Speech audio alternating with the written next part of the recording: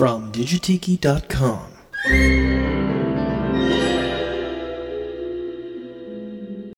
Dear, I do wish people wouldn't drop by without letting us know that they're coming. The place looks like a hut. It is a rather crude cabana. Come in, boy. We thought with a prowler in the neighborhood we better not take any chances. So Thurston put out these bars. That's what we need, some neighborhood bars.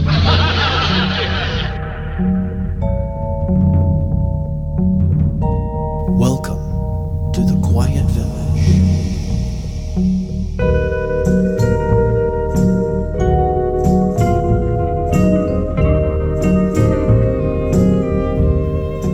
Welcome back for another visit here at the Quiet Village. I am your host, Digitiki, coming to you direct from digitiki.com, broadcasting from the heart of the Quiet Village. And I have a really great show for you. I have coming to the hut in-house, or via satellite, I should say, the one, the only Darren Long, who is an accomplished musician, leader of the band the Tiki Delights. He is also an accomplished songwriter, accomplished artist, and we're going to talk about his new book. He's an accomplished author. He has done a book on the Omni Hut in Nashville, Tennessee, or outside of Nashville, which is a very interesting place I didn't know a lot about till I talked to Darren. So that's going to be a lot of fun. That's coming up. Also in this show, this is going to be kind of a little bit of a mashup. I'm going to actually hit the Wayback Machine, and we're going to listen to some very, very early stuff. So I am really blessed to have a lot these listeners that turn me on to a lot of stuff, and I've had quite a few listeners who've introduced me to new artists, new music, not just Tiki genre or Hawaiian genre, but a whole bunch of different genres. One in particular, Kenneth C., who writes in quite a bit. Kenneth, you know who you are. I know you're listening. Thank you very much. I have been turned on to this site of cylinder recordings. Now, for those of you who don't know what cylinders are, they are the precursor to records. So before we had flat vinyl or wax records, we had round cylinders. So if you picture basically kind of like what looks like a record wrapped around about the size of a aluminum can, a soda can, that's how music was recorded. In 1877, Thomas Edison recorded sound for the first time on a cylinder. It was with tinfoil. So if you think about it, 1877, before that, there was no way to capture and play back sound. Edison kind of dropped the invention after he showed it to everybody and wowed the world with it, and went on to invent the electric light bulb, no small feat. Then he came back and perfected the cylinders and started using wax, and the recording industry was basically born. And these things were quite popular. A lot of genres of music, a lot of music from around the world and places that people just couldn't visit at the time, particularly Hawaii. So the music of Hawaii was one of the popular genres for these cylinder recordings. And I have been turned on to this online database from the University of California at Santa Barbara. They have a web page just devoted to digitizing these wax cylinders and preserving the audio. And one of the genres is Hawaiian music. And there is some really early stuff. Some of these recordings date back to as far as 1909. So now I'm going to play for you two recordings from that cylinder collection. This is one of the earliest ones on the archive, and I don't know if these are the absolute earliest Hawaiian music recordings, but this is 1909, and that's pretty darn long ago if you think about that. That is 1909. That's 2 years before the Titanic was launched and sunk, before World War I. That's pretty long ago. A lot has changed since then. So here is an artist by the name of, actually the band, by the name of Toots Paka's Hawaiians, doing their 1909 rendition of Akahi Hoi.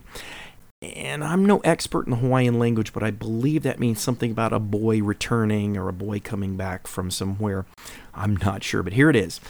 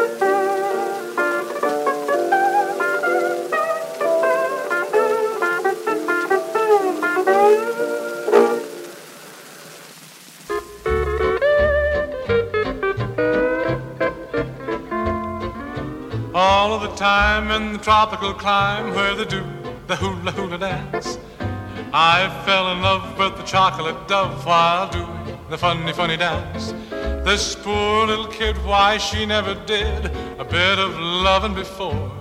So I made up my mind that I struck a find, the only girl I ever did adore. Well, well, well, I love a pretty little hopper-holly hula gal. She's a candy kid to wriggle. Hula gal, she will surely make you giggle. Hula gal with a naughty little wiggle. Someday I'm gonna try to make this hopper-holly girlie mine, 'cause all the time I'm dreaming of her, my hopper-holly hula girl.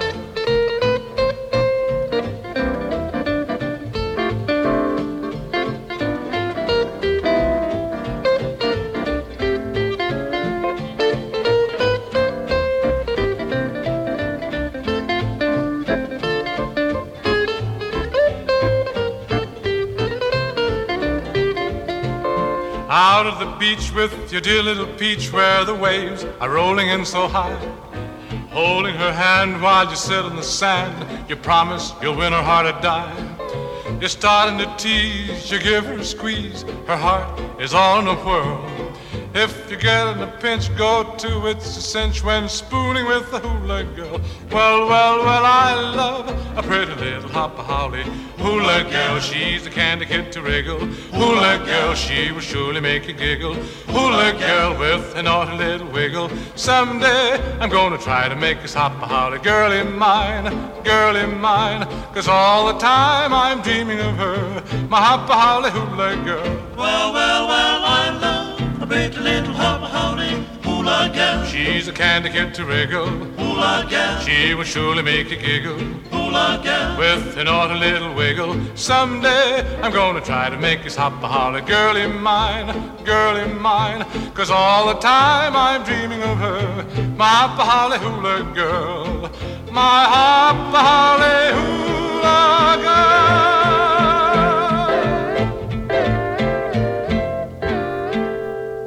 Okay, right there, I just did two versions. That was Hopper-Holly Hula Girl by Alfred Apaka probably from the 50s. I don't have the date right in front of me.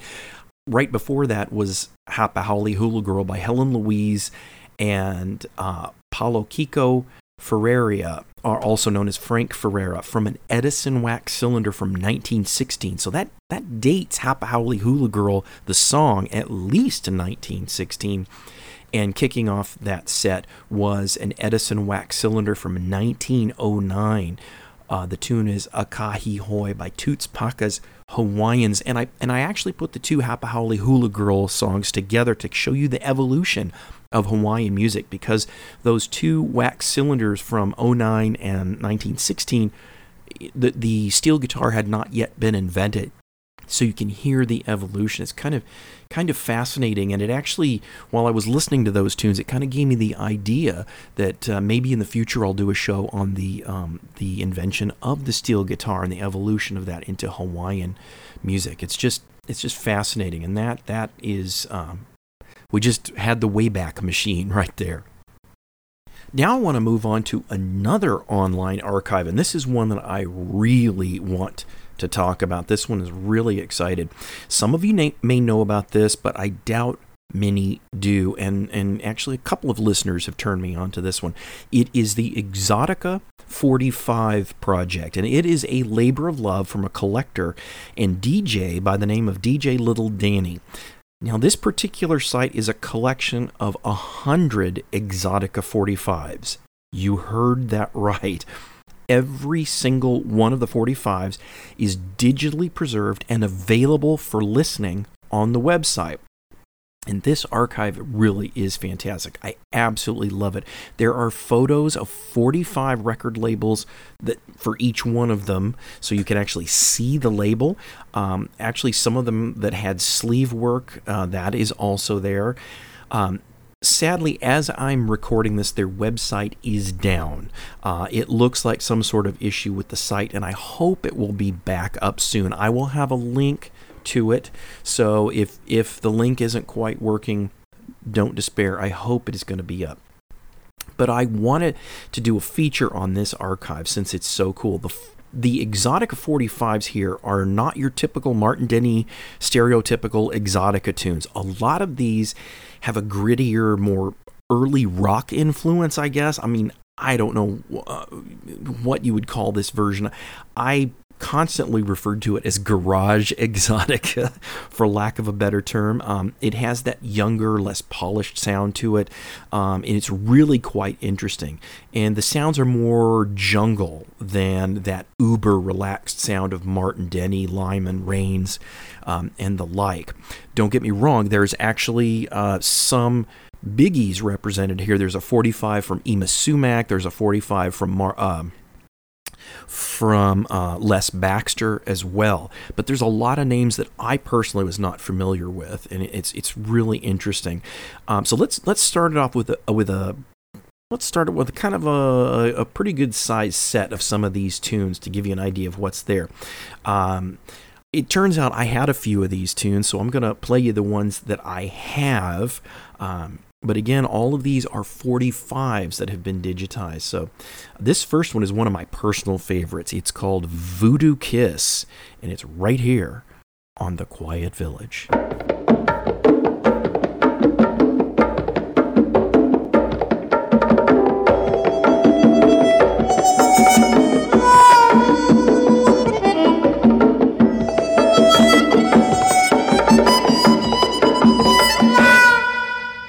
Voodoo kiss is the jungle drum, a magic charm, and I've become, yes, I've become your slave.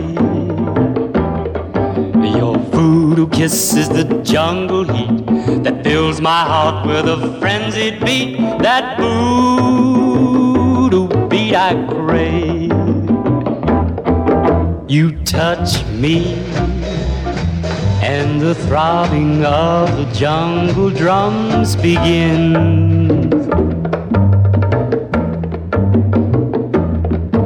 You torture me, I'm a rag doll stuck full of pins.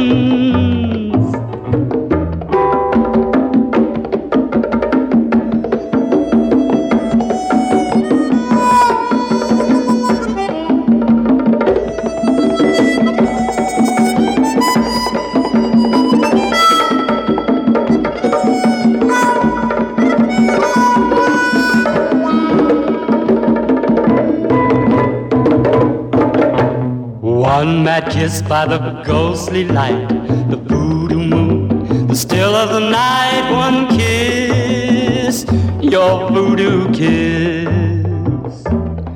One kiss, your voodoo kiss. One kiss, your voodoo kiss.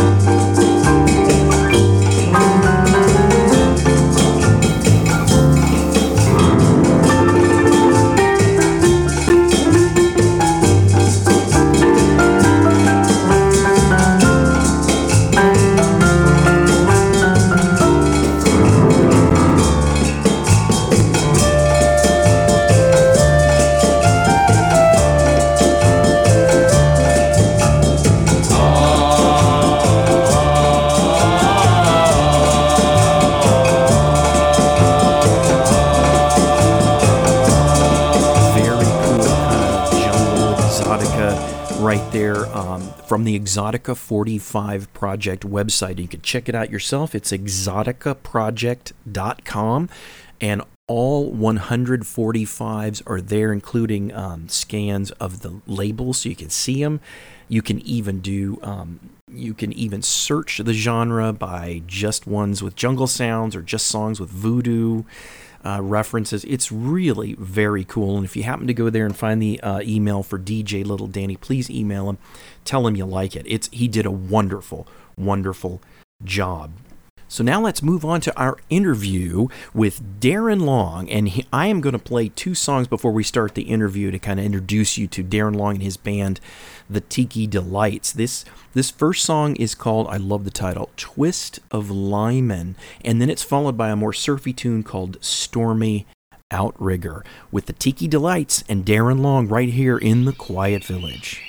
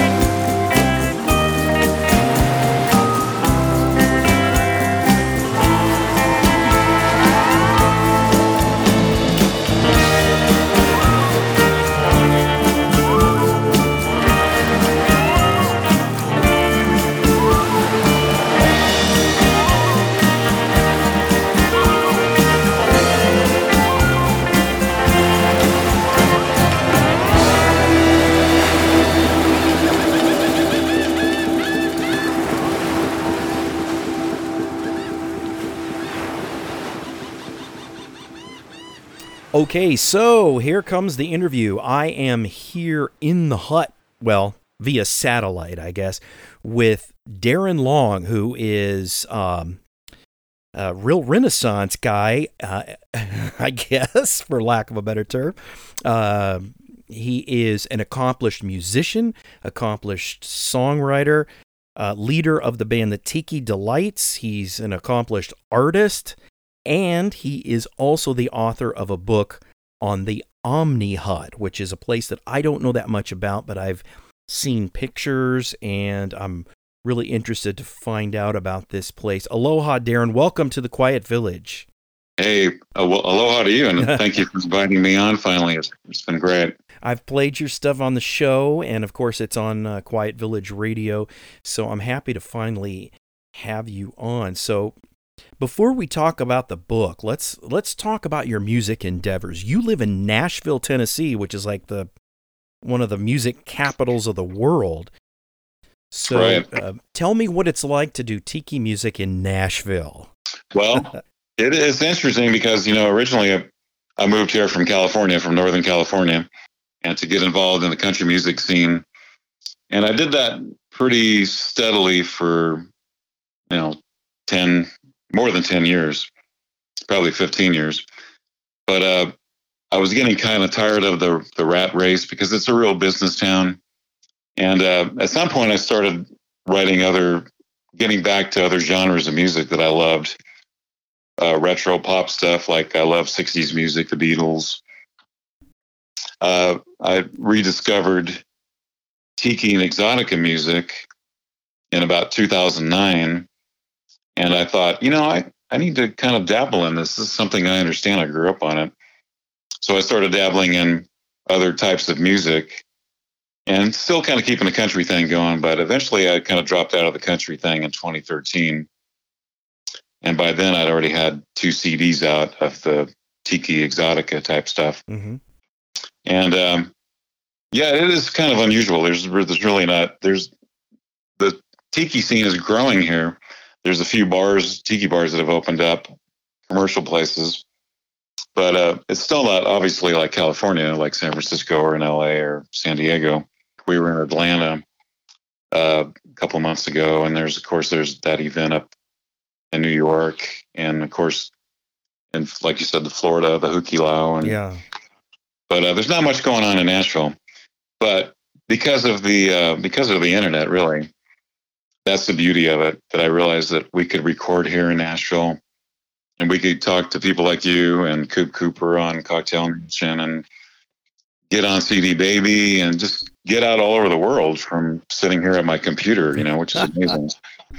In the old days, I grew up in San Francisco, playing in the bars, the Irish bars, and in those days you had to pay your dues. There was nothing else going on. There was no internet. You just played live, and you hoped somebody discovered you and all that stuff. So, are you still working on music? Oh yeah, constantly.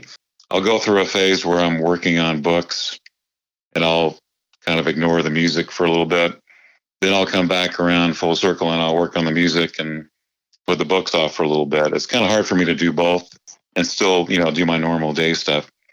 But I'm always working on music, and that's the ironic thing is you're a musician, you understand that. Yeah. I've got a backlog of music that I wrote. I have a couple of albums worth of Tiki music that I wrote 5 years ago. Oh, wow. That I just need to get to the point where we can get back in the studio. I'm working in the studio all the time with some other projects, but there's plenty of material to get back in there. All right. Well, get hopping on that, will you? Yeah. I may have something for you, Yeah, well, I'm here. But more lounge. I want to talk about the book, though. The Omni Hut. You wrote this book. Actually, I'm a little late to the game because I think you wrote it, 2 years ago it came out, or a year ago? Well, actually, just a little about a year ago. Okay, a year ago. Okay. It took a year and a half to write it, to research it, do all the interviews with the family and things. And ironically, the book came out, I think, in March of 2018. In April, they had their first little speed bump, and they had to shut the restaurant down until July. It didn't reopen. I think it was until July. So it is open now, right? It's operational? No, actually, they kind of went into a tailspin. They were constantly having problems with staffing, as a lot of restaurants these days are having, just keeping good people. And they were always had a huge amount of business. It was never the problem that they weren't getting business. It's just they didn't have the staff. Oh. And she started cutting back. She cut out dinner for about 6 months, and she tried just doing a lunch only thing. Things started to kind of decline, and by October of 2018, she just told me one day, she said, well, that's it. We're closing at the end of the week for good. And it was really heartbreaking because this place is in Smyrna, Tennessee, about 25 miles south of Nashville. And it had been open since 1960. So there's a lot of families and generations that have been patrons of this place. And the last few days brought out just hundreds and hundreds of people. Wow. Wanted to come and have lunch and share memories and stuff for the last time. It was still kind of hard to get over.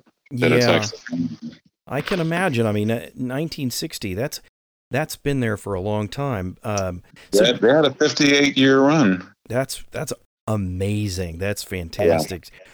Tell me about this place, because I'll admit I've only seen a few pictures of the interior. It was started in 1960, as I said, by a guy who was a retired Air Force major, and Major James Walls.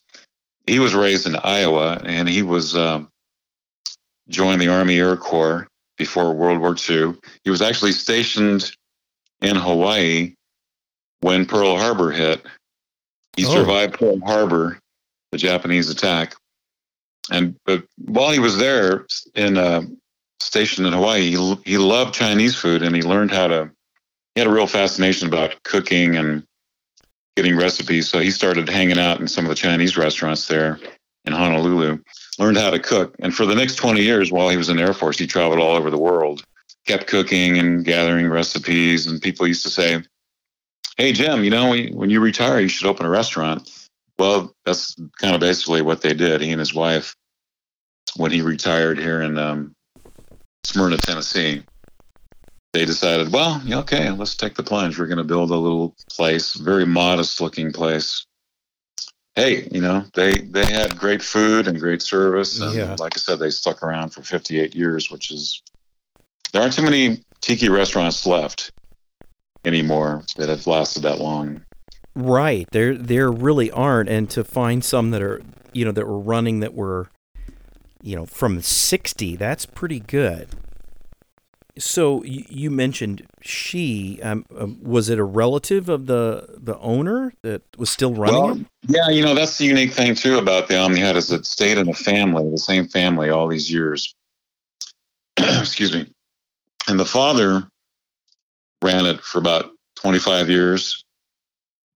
And all the kids grew up working in the restaurant. They started as busboys and cooks. They worked their way up to cooks and some management. The daughter took over full time about 30 years ago, and she ran the restaurant for a good 30 years, owned and managed it. And I think, frankly, she said she was just kind of burned out about it.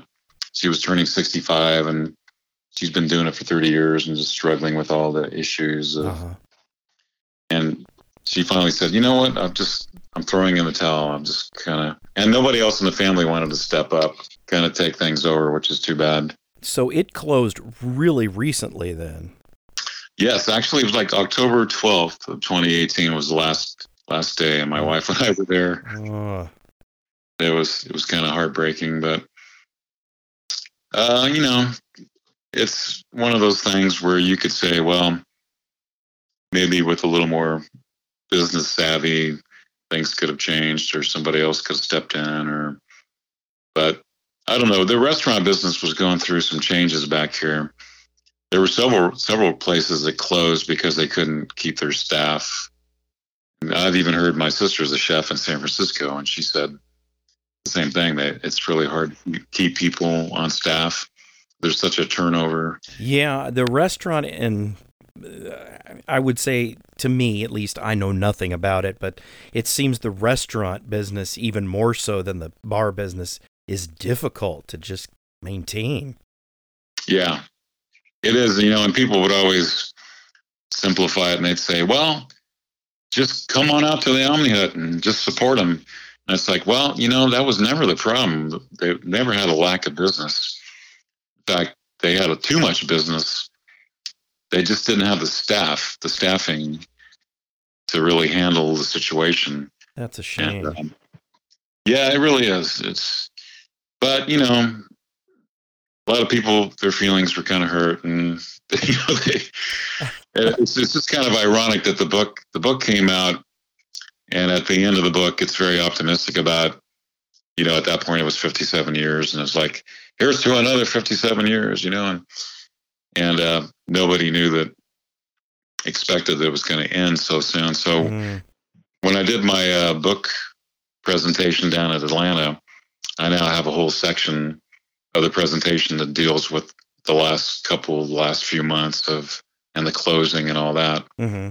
Because it's not in the book, and I decided I'm not going to go back and amend the book. I'm just going to leave it where it closes out on a high point. Yeah. It's like the Beatles or something, you don't want to talk about the breakup. You want to. Right. Yeah. Well, again, I've seen pictures online, and it looked really cool. Now, if I'm not mistaken, they had like black light murals. Yeah. They had a lot of blacklight stuff, and then the artificial flowers that got hit with the black light. I mean, the place was just loaded with stuff. Lots of tiki decor. I have a whole chapter on tiki decor that they gathered over the years. I mean, it took many years to kind of fill it up, and then the second oldest son, George, when he retired, he decided he wanted to be a tiki carver. And he's a very great tiki carver, and he would carve tikis that would end up in the restaurant. There was always at least 20 of his carved tikis in the restaurant at any time. Oh, wow.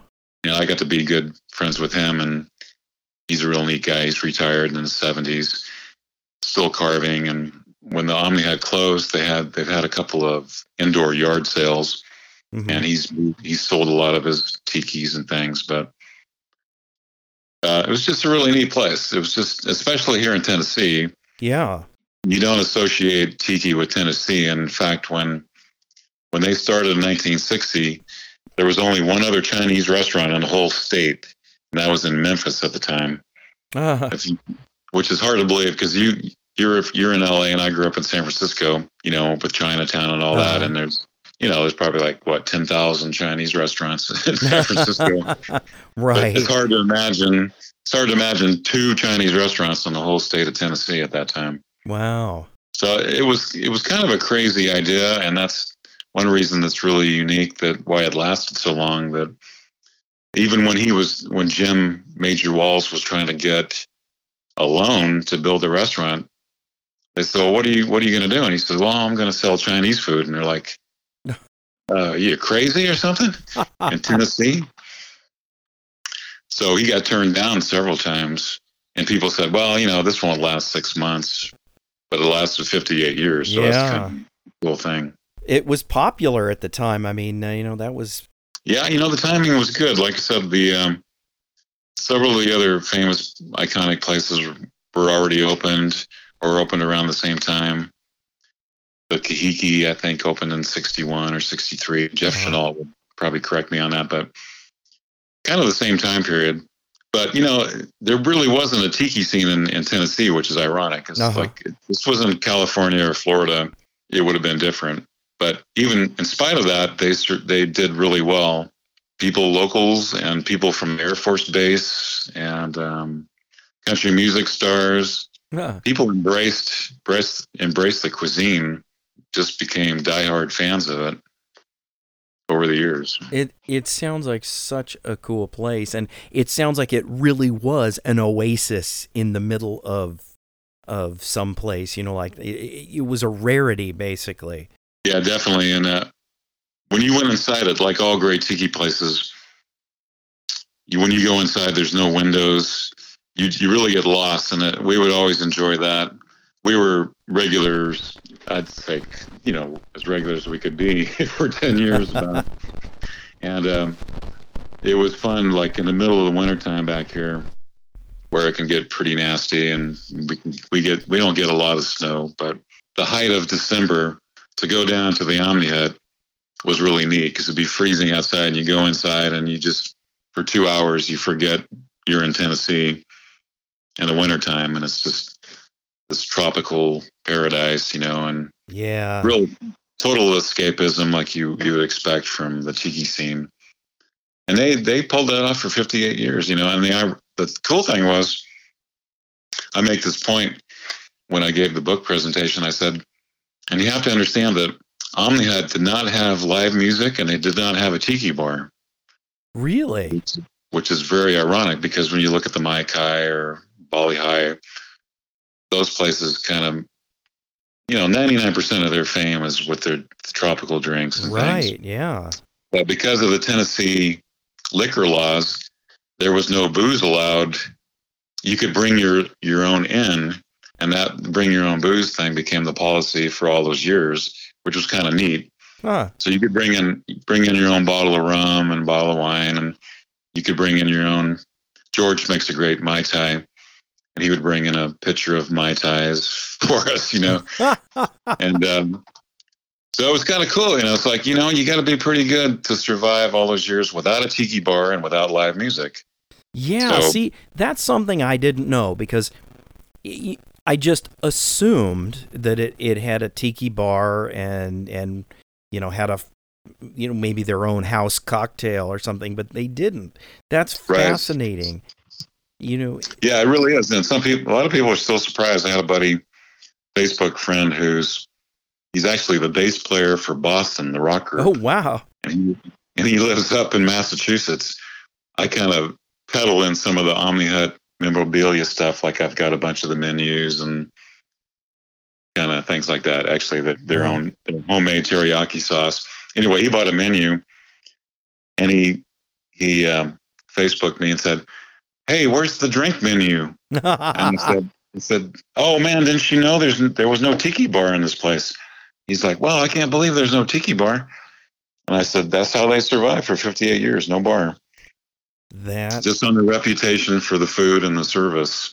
That is mind blowing, because it really is. Because the tiki is such a cocktail culture, almost first and foremost, beyond anything, even more than the tiki's itself. It's it's cocktails. Yeah. Wow. I learned that firsthand when my wife and I went down to this Inuwali event in Atlanta. Mm-hmm. It was their first event. And I make the joke about the bartending tiki event drew 200 people, but my book presentation and Tim Glasner's book presentation drew like 15 people. And I said, honey, I think these people are more into drinking than they are in learning about the history. So, and they definitely had a good time, but they weren't as much interested in the history part of it and all that. Well, that's a shame, because that at least to me, I think, is some of the most fascinating stuff, is the history of some of these places. And, especially to find out that this place survived that long without a bar, I guess that says a lot about the rest of us that drink too much, probably. But, hey, I've got the idea for your next presentation. When you do a presentation on, you should tout that you're going to be also serving the Omni Hut cocktail, and you should give everybody glasses of water. There you go. Well, the ironic thing is, in let's see, what was it, 2010, when they had their 50th anniversary. For some reason, Paulie decided, and rightly so, to have a special tiki mug commissioned, even though they don't serve tiki drinks. and your buddy out there, Holden and Tiki Farm. Oh yeah, she had a commission through them, and they're quite collectible now. But we had two colors of the tiki mug, and they would serve this. She made this Hawaiian fruit tea. Mm-hmm. A lot of people would get the fruit tea in the mug, and people would just add rum to that, kind of a deal. But so they had these tiki mugs from 2010, and then in 2016, I believe, George, the tiki carver's son, designed a little coconut mug that Tiki Farm did as well. I've seen that coconut mug. It's cute. Yeah, those are collectible too. Wow. So people ask me all the time about that stuff. They're like, "Hey, can I get one of those mugs, or can I get a bottle of teriyaki sauce?" Or we actually took a case of teriyaki sauce down to the landman. Were they famous for their teriyaki sauce, huh? Yeah, actually, it was their own in-house recipe that Major Walls got when they were stationed in outside of Chicago in the 50s. There was a next-door neighbor named Mr. Wong. That's the only name they have on him, Mr. Wong. Mr. Wong had this famous teriyaki recipe that Major Walls borrowed, and they made it in-house all these years, and they would sell bottles of it. At one time, they had them in the supermarkets and things back here. So I bought a case of it because it's really good. It's homemade and it's phenomenal. I'd probably charge like $50 a bottle if I wanted to. Well, you could get licensed and redo it. Omni Hut's original. Yeah, well, she did. Polly did something smart. She hasn't sold the restaurant, but she wants to hold on to it and maybe rent it out to another restaurant. There was at one point there was some interest from a Thai restaurant. Uh-huh. They would just rent it from her, which means she could go in and use the commercial kitchen to make the teriyaki sauce and keep it going. So that's the last time I talked to her. That's kind of where she was headed, that she wasn't going to sell the place, but just maybe rent it out to another restaurant and keep ownership of it. I need to talk to her. She was at the tiki party that we went to. Our friends here that have the home tiki bar. Uh-huh. Phenomenal. You remember in the old days when Tiki Magazine had that totally tiki-fied section where they'd always feature somebody's home bar. Yeah. Yeah, well, Justin's and Mo Bird, that's their names. It's great to see in Nashville. We were cracking up. We were over there. We're like, pinch me. Am I really in Nashville?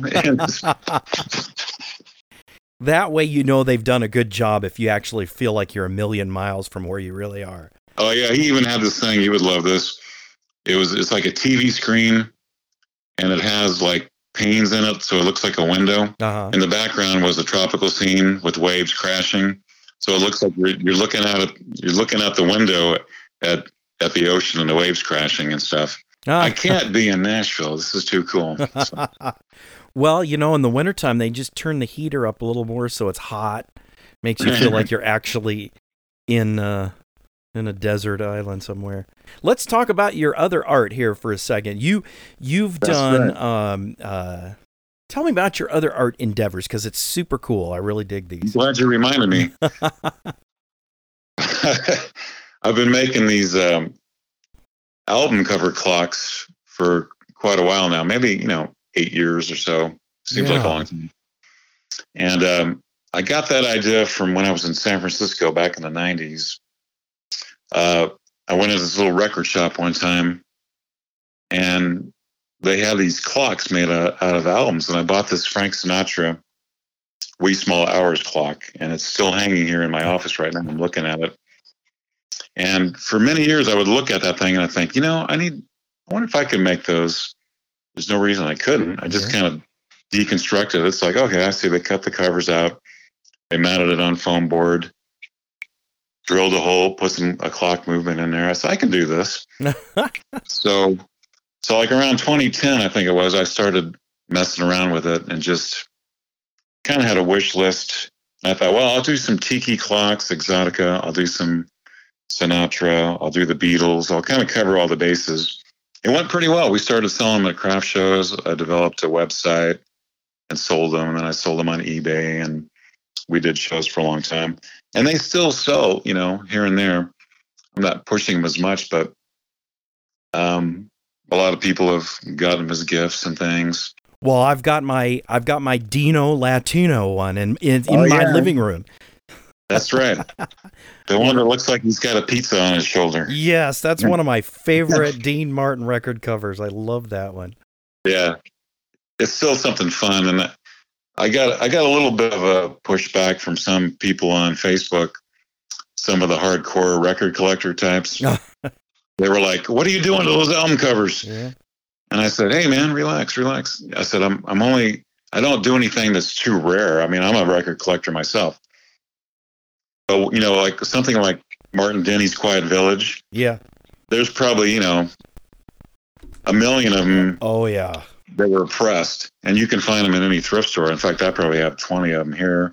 The Herb Alpert Whipped Cream album, I've got like 20 of those. Oh, yeah. So, you're not putting something really rare and valuable into a clock. Yeah. I wouldn't just destroy a cover. So I think I quieted those people down. I said, hey, I'm a record collector too. I'm not doing this to desecrate album covers.